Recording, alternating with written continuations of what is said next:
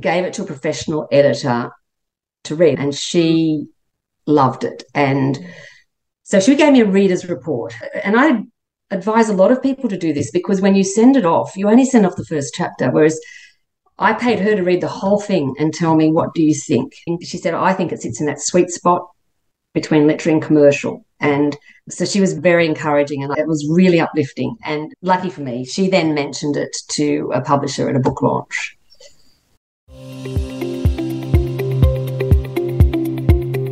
Welcome to Writes for Women, a podcast all about celebrating women's voices and supporting women writers. I'm Pamela Cook, women's fiction author, writing teacher, mentor and podcaster. Before beginning today's chat, I would like to acknowledge and pay my respects to the Dharawal people, the traditional custodians of the land on which this podcast is being recorded, along with the traditional owners of the land throughout Australia. And a quick reminder that there could be strong language and adult concepts discussed in this podcast, so please be aware of this if you have children around. Let's relax on the convo couch and chat to this week's guest. Welcome everyone to Writes for Women. My name is Cassie Hamer and I'm the author of 3 women's fiction novels, including The Truth About Faking It. But I'm thrilled to be speaking today with debut Australian author Diane Yarwood, who has just released her novel, The Wakes, a book which has now been already optioned for TV by the same company that made the TV version of Big Little Lies, which is just amazing. Diane, this was such a beautiful book. It was funny, it was heartfelt, it was moving, it was all things I love.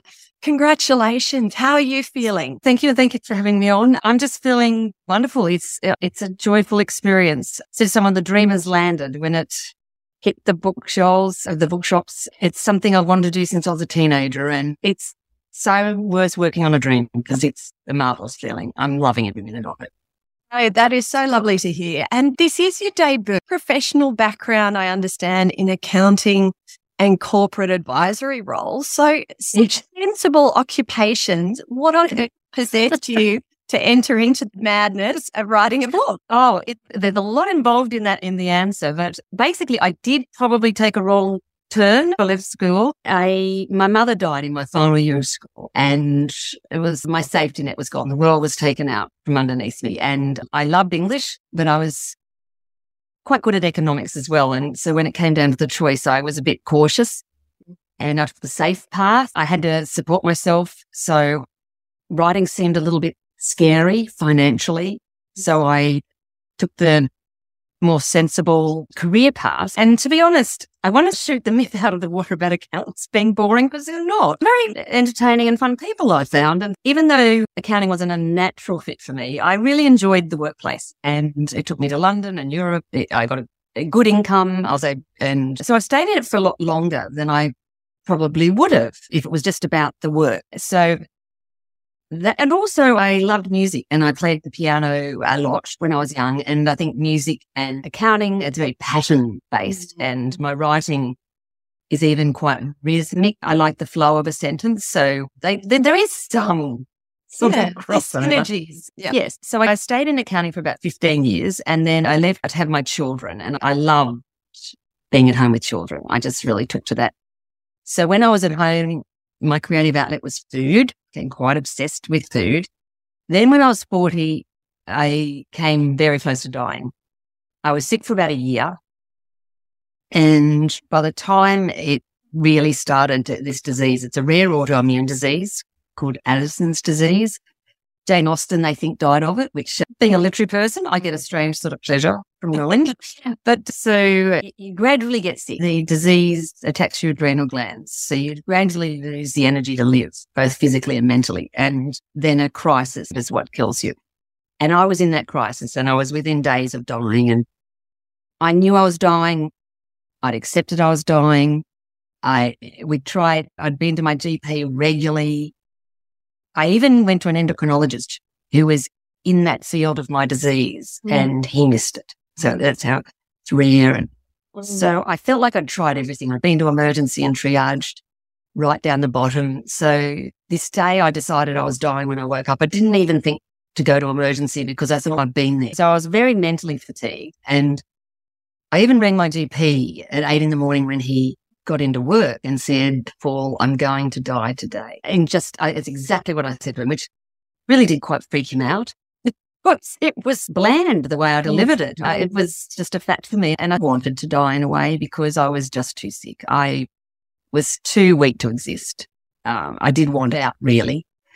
But he said, you've got to go back to emergency. And I said, well, I've been there. Mm. And he said, no, you have to go back. And he rang ahead. But that day there was a doctor on who's seen my disease once before. So I was very lucky. Gosh. And I'll never forget it. I was curled in a fetal position in the bed, and she leant down and said to me, I think I know what's wrong with you. And it took them a few hours to confirm it. But the treatment for the disease, it's a chronic disease. I take medication every day, but it's very manageable. But the treatment was an intravenous injection of steroid because your adrenal glands produce cortisol and mine weren't producing it. So I went from, and it's immediate almost, the effects. I went from dying, accepting it, to full of life. And it's something I will never forget. And to digress a little bit, that's the feeling I wanted to give you when you finish the book. I wanted to give you an idea of how I felt, which is why I wrote about death to write about life, because we learn so much from opposites. And I just felt that juxtaposition of death and life had such a profound impact on me and still does. Where was I going with telling you? So getting towards the catalyst moment where you've nearly died. Yes. Suddenly think, what have I done with my life? Exactly. And I even started writing in my hospital bed. I wrote a film script for a short film for my brother-in-law's 40th.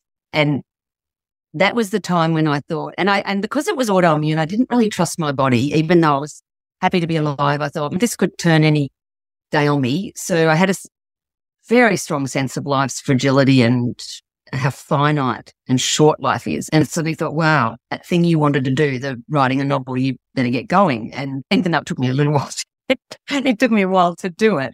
But when I researched this, the one thing that people most say when they're on the brink of dying is they want to tell people they love them, but the other thing is regrets, the thing you wish you'd done. And a novel for me was that. I knew without a doubt it would be the thing I'd be thinking, why didn't you give that a go? Why didn't you have the courage? So I think a lot of it was courage. What have I got to say? Will my writing be good enough? And I'd lost all fear of that because I just thought, why not? And so I did. And so that was the big turning point for me. It took a while to get writing into the number one thing in my life. It took a back seat still, but the dream had been reignited. I'd forgotten about it in the middle of the accounting, mothering.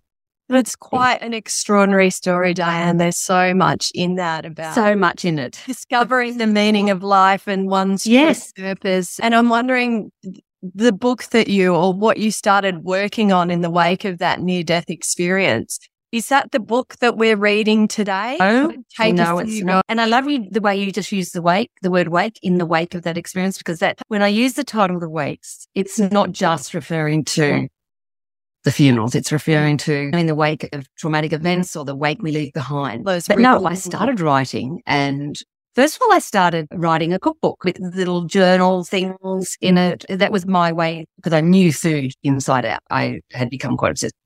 And then after a year or so, I realized it was the writing I preferred to the recipes. I thought, no, I just want to write. So it all just took a while. So I was sick when I was 40. By the time I was 50, I'd written this book. And I was so proud of it. I thought it was marvelous. And Pulitzer Prize winning novel. But I sent it to a couple of agents and you got lovely rejections. They weren't the sort of rejections that make you think, oh, I shouldn't be doing this, but they still weren't picking it up. So I gave it to a manuscript assessor. I paid $150 for an hour of quite brutal critique. And the end result of that was, she said to me, you've got 3 books in one. There's so much going on here. That was a bit traumatic because I could see all those years of work just disappearing. And I was also, there was a fair bit of me in that book, masquerading as fiction. She gave me some great advice. She said to me, this thread, is that you? And I said, yep. And she said, either write a memoir or get yourself out of this book. And why was that? What was wrong?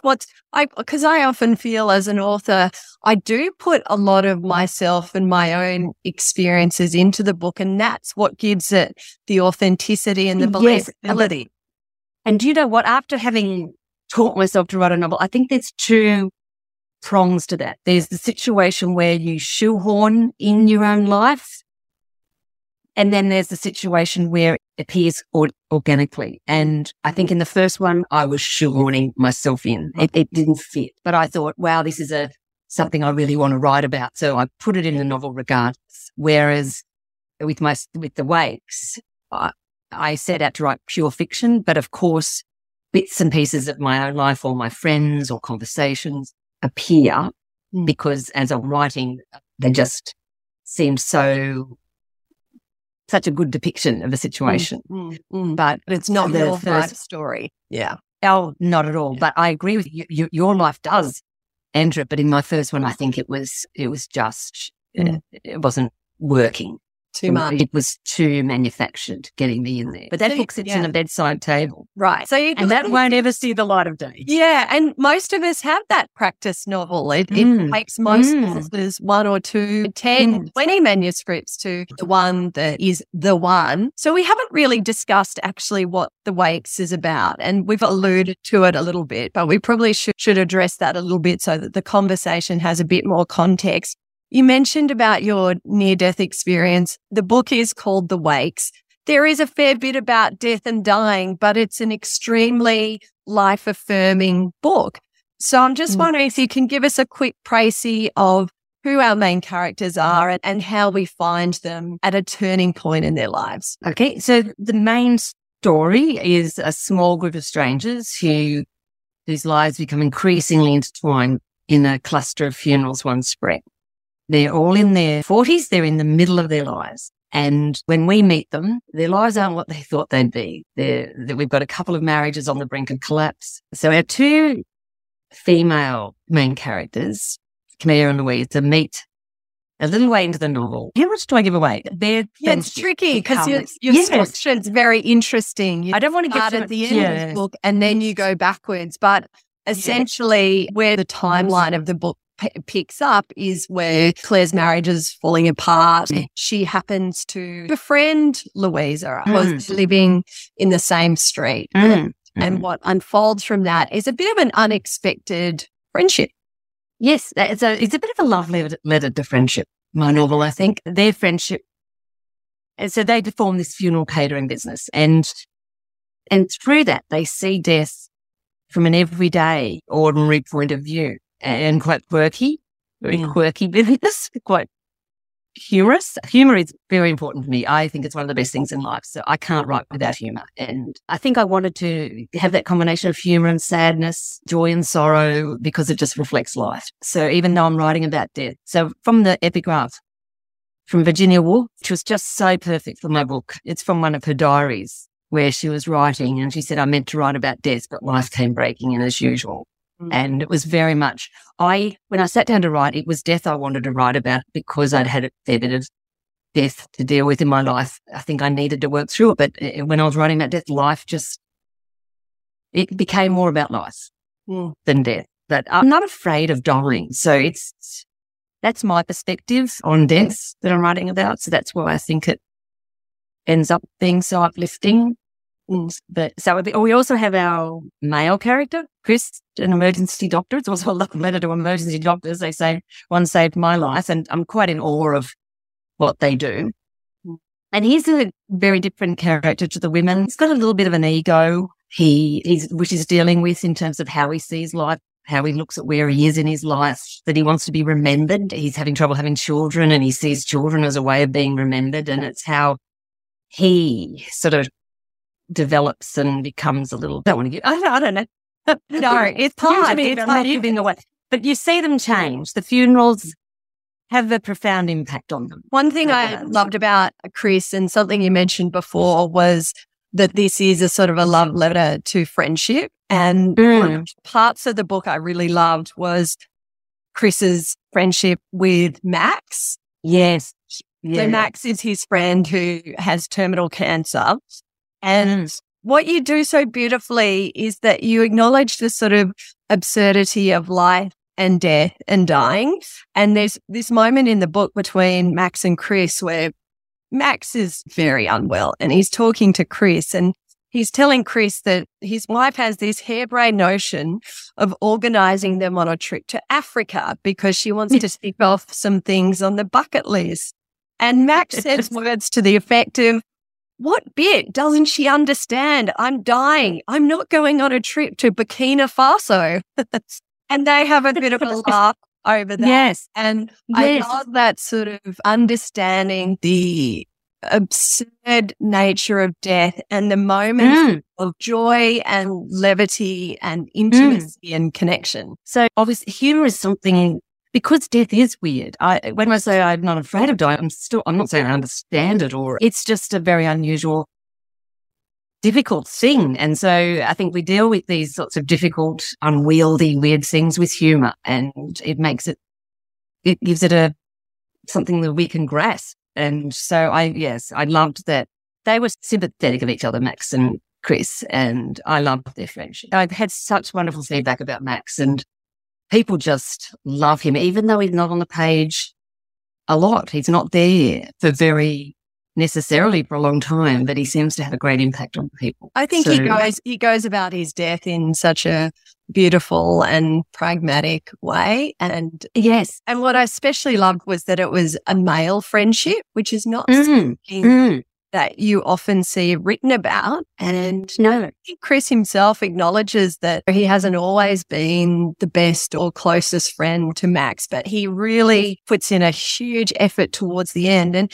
I'm just interested when you talk about saying that you're not afraid of dying, so many people are afraid of it. So I'm wondering, what's your perspective and what do you think you understand about it that you didn't perhaps previously? I think just having got so close to it, and it wasn't fear that I felt. There was sad. I also had mental fatigue. So I can't really explain leaving my children and not being in more of a state.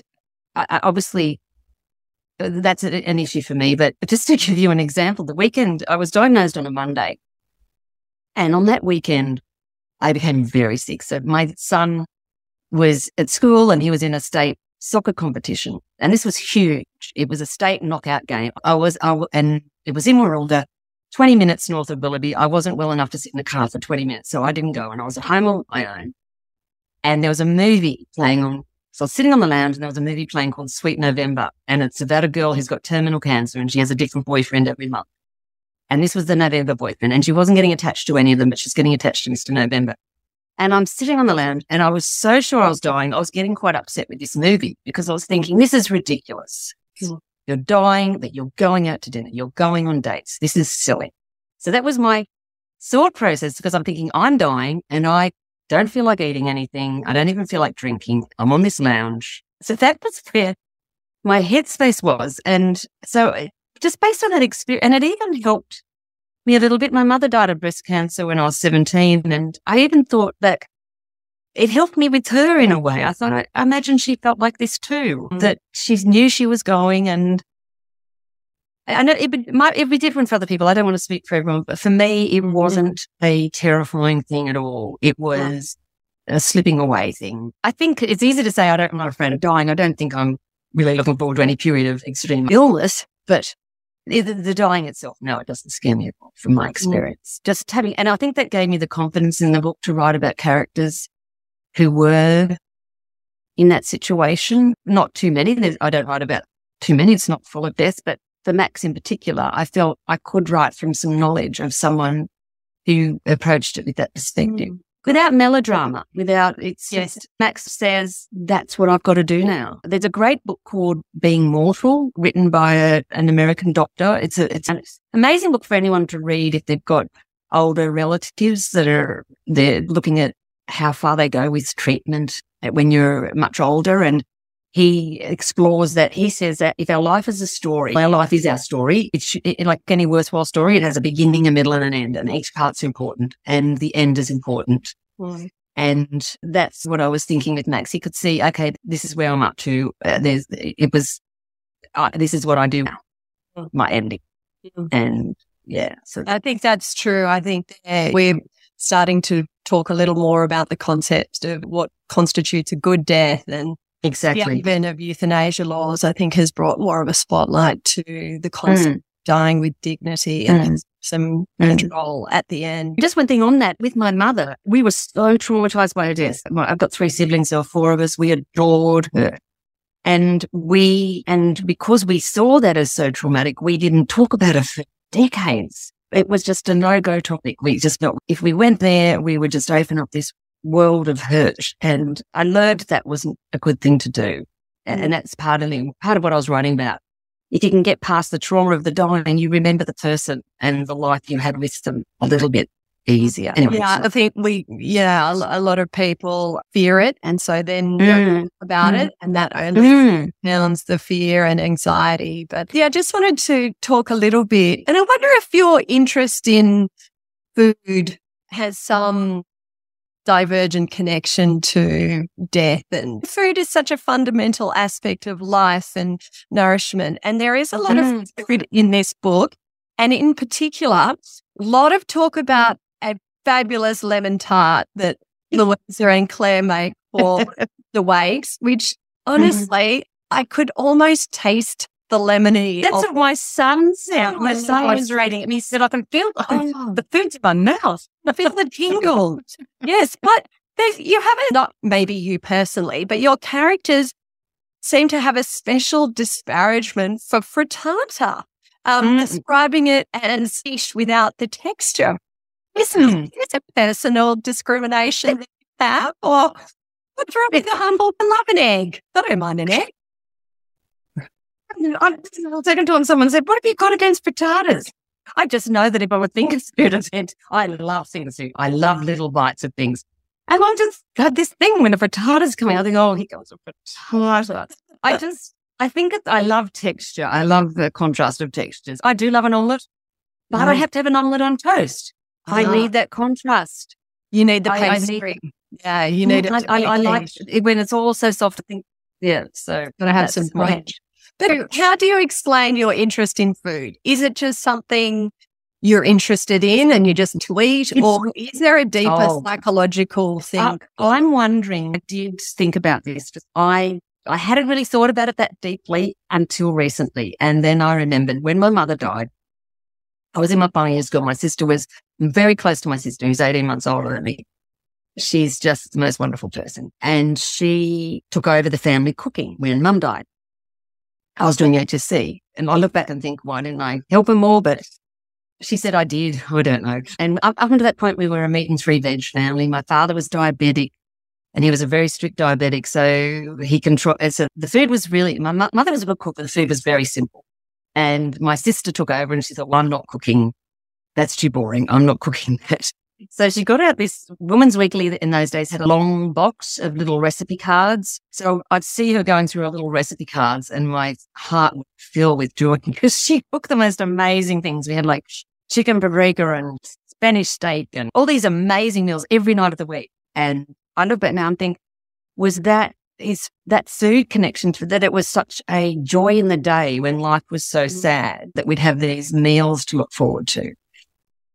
And so I think maybe it is a really deep-rooted thing for me. My sister ended up being an amazing cook. Her son he's a chef. He worked in a Michelin-star restaurant in London. We're all cooks. My whole family, my children, it's just passed down through generations. And then we were remembering, my sister and I were remembering the other day that my grandmother, who grew up in the country, we used to go to her for holidays. And she would drive around in her little car with us in the countryside, and she'd know everybody who had the best. Okay, we're going here for the tomatoes. We're going there for the carrots. So she knew who cooked the best, who grew the best. So she was into produce. So when I was home with children, I think I needed a creative outlet. Food was it. And my poor kids, I was doing gourmet traveller meals every night of the week, and the family would sit down and go, can we please have something simple? Can we have spaghetti bolognese? Yeah, what's this duck business? You have to keep trying things out on us. So you'd have to call it obsessive. I'd go to bed at night and imagine what I'd cook the next night. I catered to friends' parties, 80 people. I'd say, can I do all the food for your party? Just out of a sheer love for it. And it's beautifully in the context of writing about wakes, because food is quite a crucial element of a wake. And it just gives these characters just small moments of joy and comfort. They're exactly. And connection. Grief. And someone has a bite of a lemon tart and it just lifts them momentarily out of that grief and like, oh, this is just absolutely delicious. And that's life coming in, because to me, food is a huge part of life. And so the book they all crept in. I didn't do it deliberately, but all these little joys of life crept in. So good food, good books, and the music. The music crept in. So there's a Spotify playlist for the book now because the publishers made it. Because the women listen to music as they cook, and they choose a different artist depending on, like it might be an Elton John kind of morning that one of them's feeling it. And the other thing I thought was really interesting in your book, and it comes up a couple of times, is the issue of climate change. And that a few of the people who die in the book are in their middle ages, which is basically the age I am at the moment. And so the Gen X generation, who I think through your book, you explain so beautifully the guilt, I think, that our generation's carrying, that we're passing on this load of crap disaster for our next generation to deal with. And I wonder were you conscious of putting that into the book, or is it very conscious? Okay. No, it was very important to me. I do feel that guilt. I feel a low-level anxiety about climate change. I wanted to put it in the book without being didactic, without lecturing. The book, The Overstory, that I refer to, I adored it.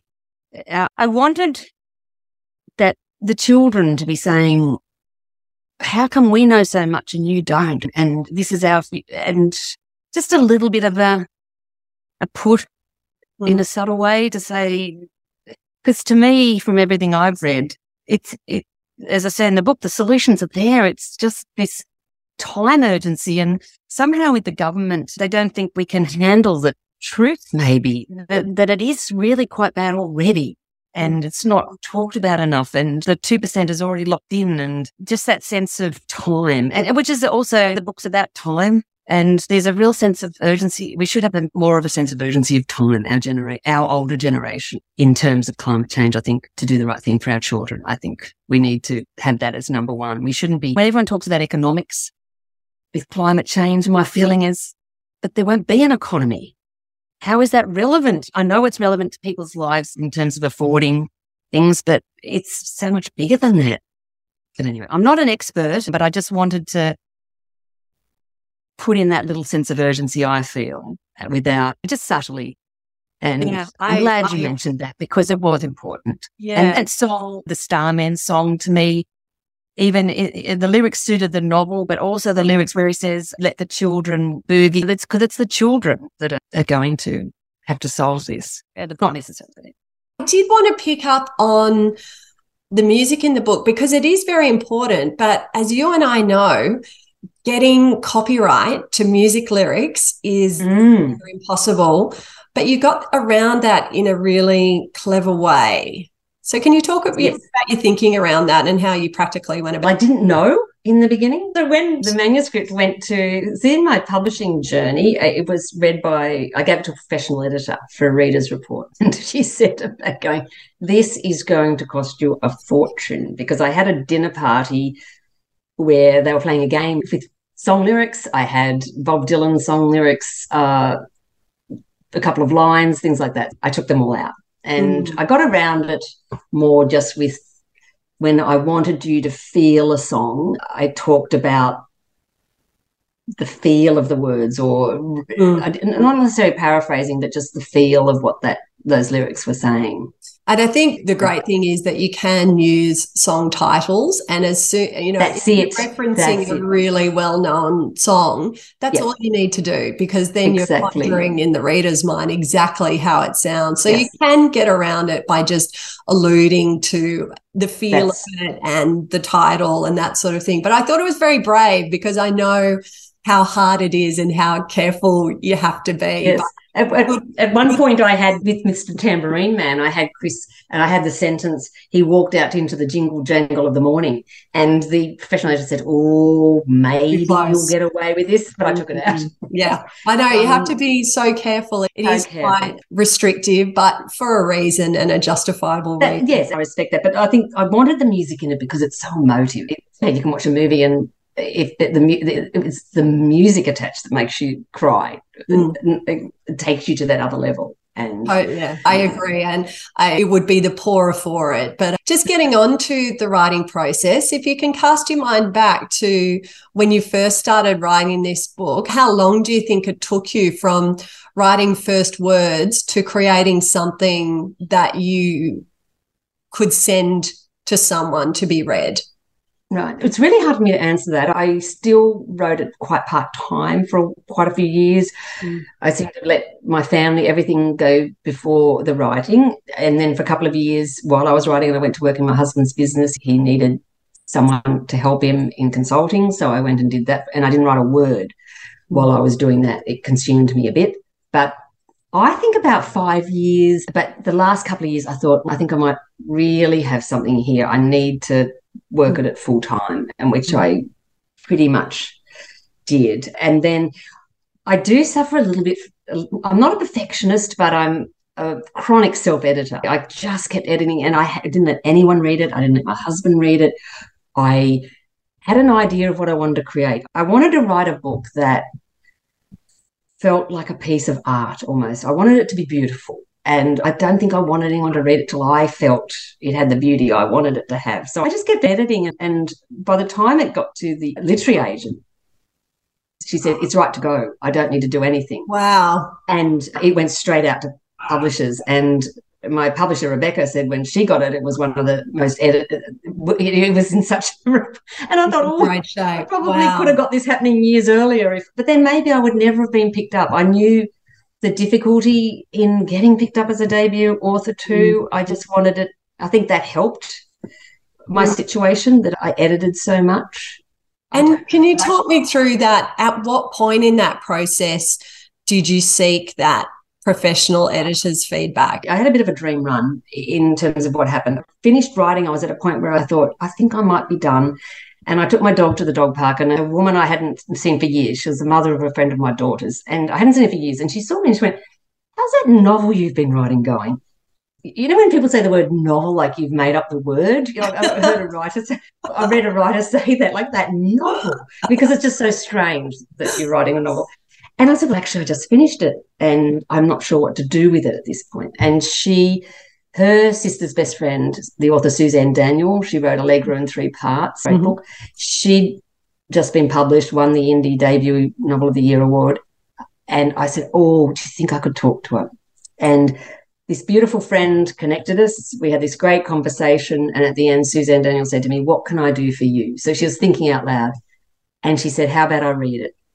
And the coward in me nearly said, no, don't worry, because I'd given it to nobody. But I thought, okay, I've got to be courageous. So I printed it off and sent it to her. And she started reading it and said she loved the writing. She thought I had something special. So she advised me to give it to a professional editor. She said, it gets a bit dense. And I knew the bit that was getting a bit dense. I fiddled with that.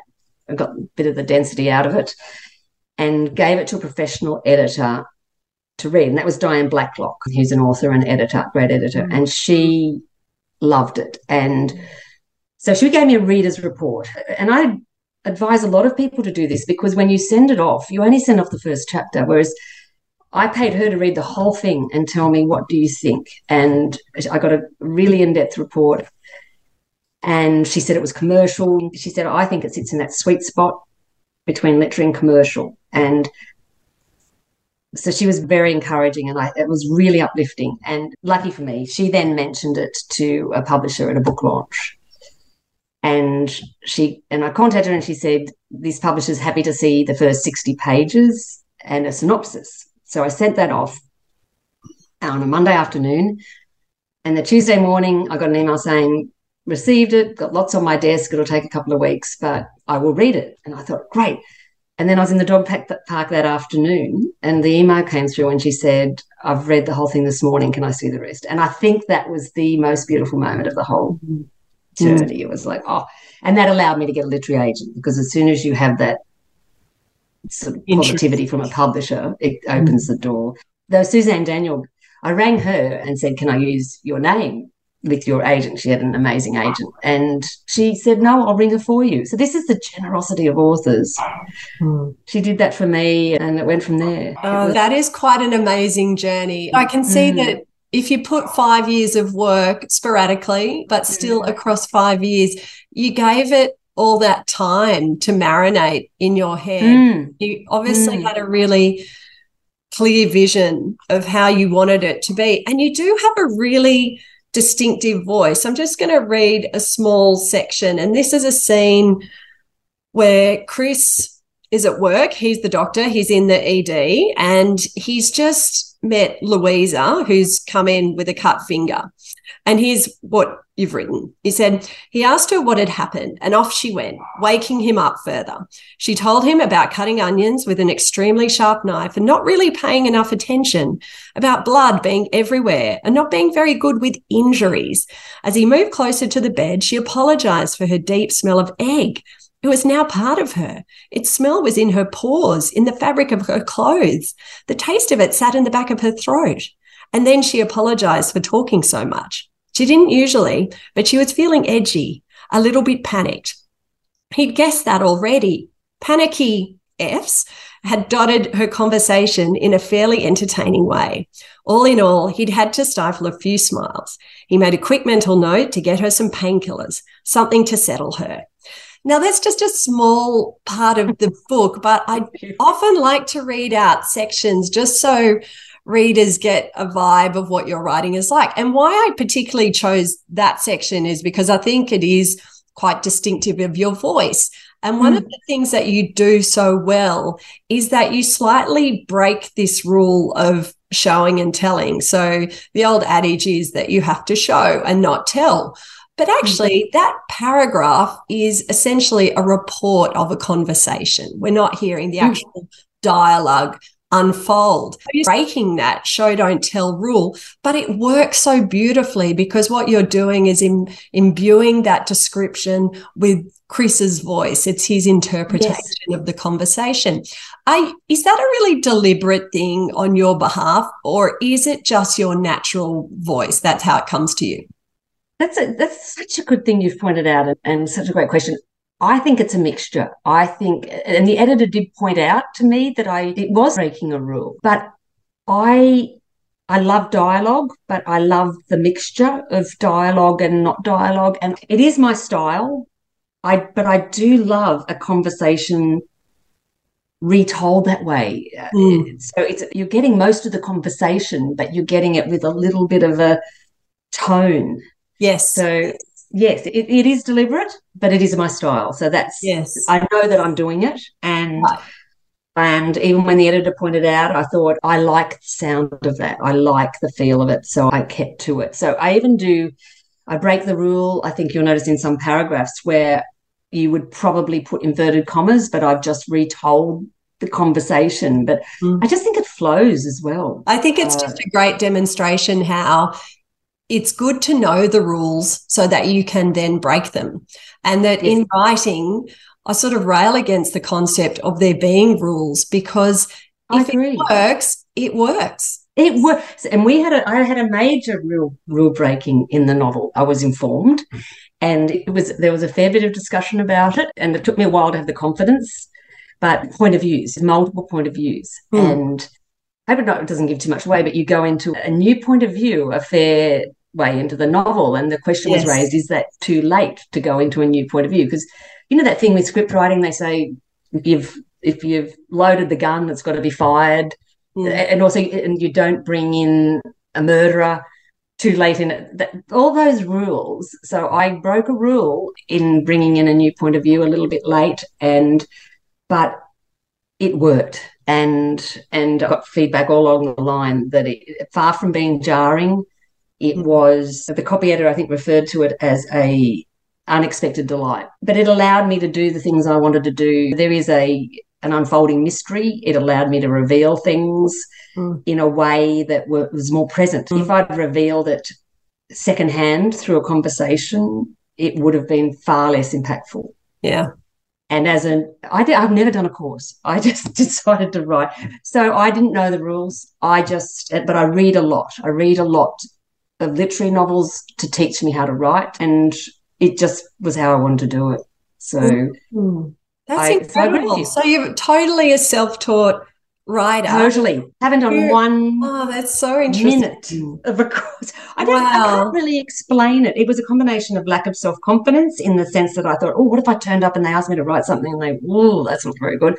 I'm not even in a writer's group. I also had the sense that I knew my voice. I knew my style. It's the same style I wrote when I was at school. I felt that's my voice. Who's going to teach me to write any differently? And I didn't want them to give me writing assignments. Also, even though it took me so long, I really had this idea of not having much time. And I thought, I don't want to waste time on little writing exercises that don't interest me. I've got to write this novel. So that it came from that as well. So there were a lot of reasons I didn't.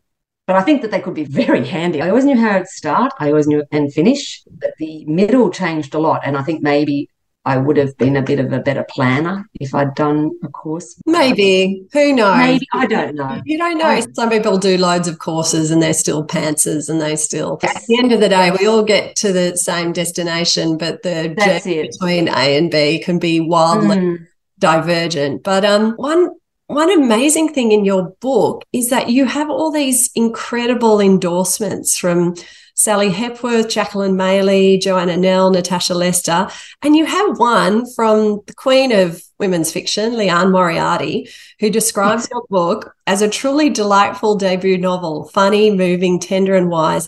I ate up every delicious word. Isn't that beautiful? How did that happen? There's nothing like being praised by people that know how to express themselves. It came out of nowhere. My publisher sent it through and I sent an email back saying my heart did something funny then when I read that. And she said, so did mine. So generous. The way it happened was my publisher sent the book to Liane's agent, how they do, but she would get a million books, I imagine. Yes. But I think what happened is, I'm pretty sure what happened is Diane Blacklock, the editor who first read my manuscript, she's a good friend of Liane's, and she really did fall in love with my manuscript, and she said she raved about it to Liane. So I think when she saw this pile of books, she noticed the title and pulled it out. I think that's what happened. Okay. And then she took the trouble of tracking down the publisher. So she went to a bit of trouble to send the emails through, which was just so generous. And it was amazing to have her love it. That is a pinch me moment. But it was a pinch me moment. The other pinch me moment is the fact that even before it was published, I think your book has been optioned for screen. Now, what role are you going to play? Any role in that? Are you just happy to sign over the rights and do what you want? Because it's not only been optioned, but it's been optioned by Bruno Papandreou, who is Australian but a legend in Hollywood. A legend. He's behind so many brilliant adaptations. Do you hope to have any role in that or totally hands-on? Well, the way it played out was I did an interview with her and two of her producers very early on. It was still a very raw manuscript. She'd read it in a day. She loved it. I was just thrilled by that, to have someone like Bruno Papandreou. She's just amazing. Love the book. That was number one thrill for me. So they optioned it. It's still only an option, so she hasn't taken it that step, but she is a powerhouse. I'm hoping they will. When she interviewed me, she said, so they send the manuscript to script writers and the script writers decide whether it's going to be a series or a movie. But she was inclined to think it suited a series. I did too. And then there was a big announcement in America. So they optioned it in late 2021. Wow. Gosh. The first option's for 18 months. And then, but there was an announcement before Christmas that it was going to be made into a TV series. So they may have gone a little down the line. I don't know, but that's up to her. But I was happy to hand it over. I want to write novels. I don't want to. They're in the business of making films, and I trust them, and I chose her because I know she's so good. So I said, I'm not going to get involved. And I don't think you really can. But they said if it was a TV series, that they need more content. So I'm there as a writer, which is a bit of a dream for me to be in a writer's room. I often watch comedies and think, oh, what a job to sit in a writer's room and write comedy. I've often thought that. And so will be my involvement if they take it up. Yeah, that sounds like a dream. It's I'm a film lover. And so it's just such a thrill. Now, who would you cast as Claire and Louisa? And I've put you on the spot here, so I'm going to give you my ideas and see what you think. So I'm thinking for Claire, Naomi Watts, but someone a bit nerdy for Louisa, and maybe Frances O'Connor, who I think brings a bit more of the quirk and the grit. But have you thought about it? I have been stuck on those two, and I think they're wonderful choices. Really good. I've been asked this before, and I'm a bit stuck on the girls. I think it's because I've got them in my head. And if she was an actress, I would put Hannah Gadsby in as as Louisa. I would put her in. Yes, genius. Yep. She would have the deadpan droll. Yes. Louisa thing to a T. If she was an actress, I would cast her. In terms of Claire, Naomi Watts would be brilliant. I think she'd be really good. She's beautiful, but potentially the housewife or the mum next door as well. I think she can straddle both of that as a naturalness too. You can get Rose Byrne in there. Rose Byrne is a comedy actress.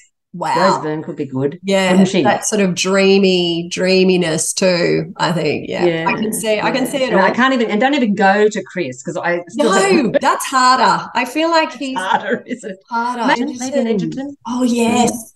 Joel, maybe he's a little too gritty. I don't know. Definitely one to think about. But tell me, we're just coming to the end of the interview and I have two last questions. One of which is, what's next for you? Is there another book in the pipeline? Yes.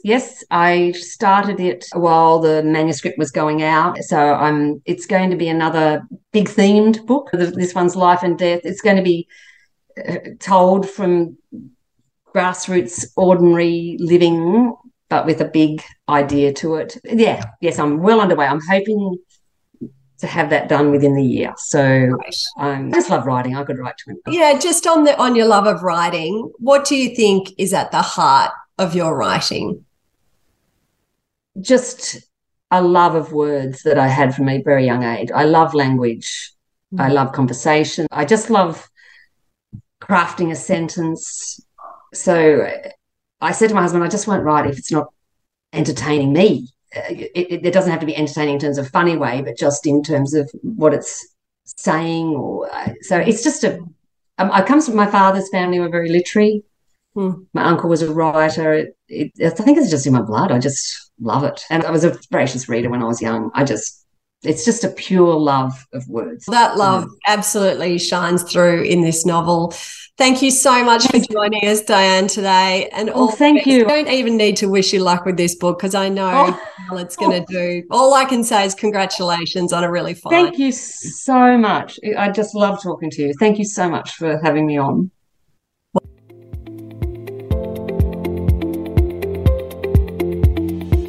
Thanks for listening to Rights for Women. I hope you've enjoyed my chat with this week's guest. If you did, I'd love it if you could add a quick rating or review wherever you get your podcasts so others can more easily find the episodes. Don't forget to check out the backlist on the Rights for Women website. So much great writing advice in the library there. And you can also find the transcript of today's chat on the website too. You can find details on the website on how to support the podcast through Patreon and get exclusive access to the extended audio and video of the monthly craft episode. And you can connect with me through the website at rightsforwomen.com, on Instagram and Twitter at W4W Podcast, the Facebook page Rights for Women. Find me and my writing at pamelacook.com.au. Have a great week, and remember, every word you write, you're one word closer to typing the end.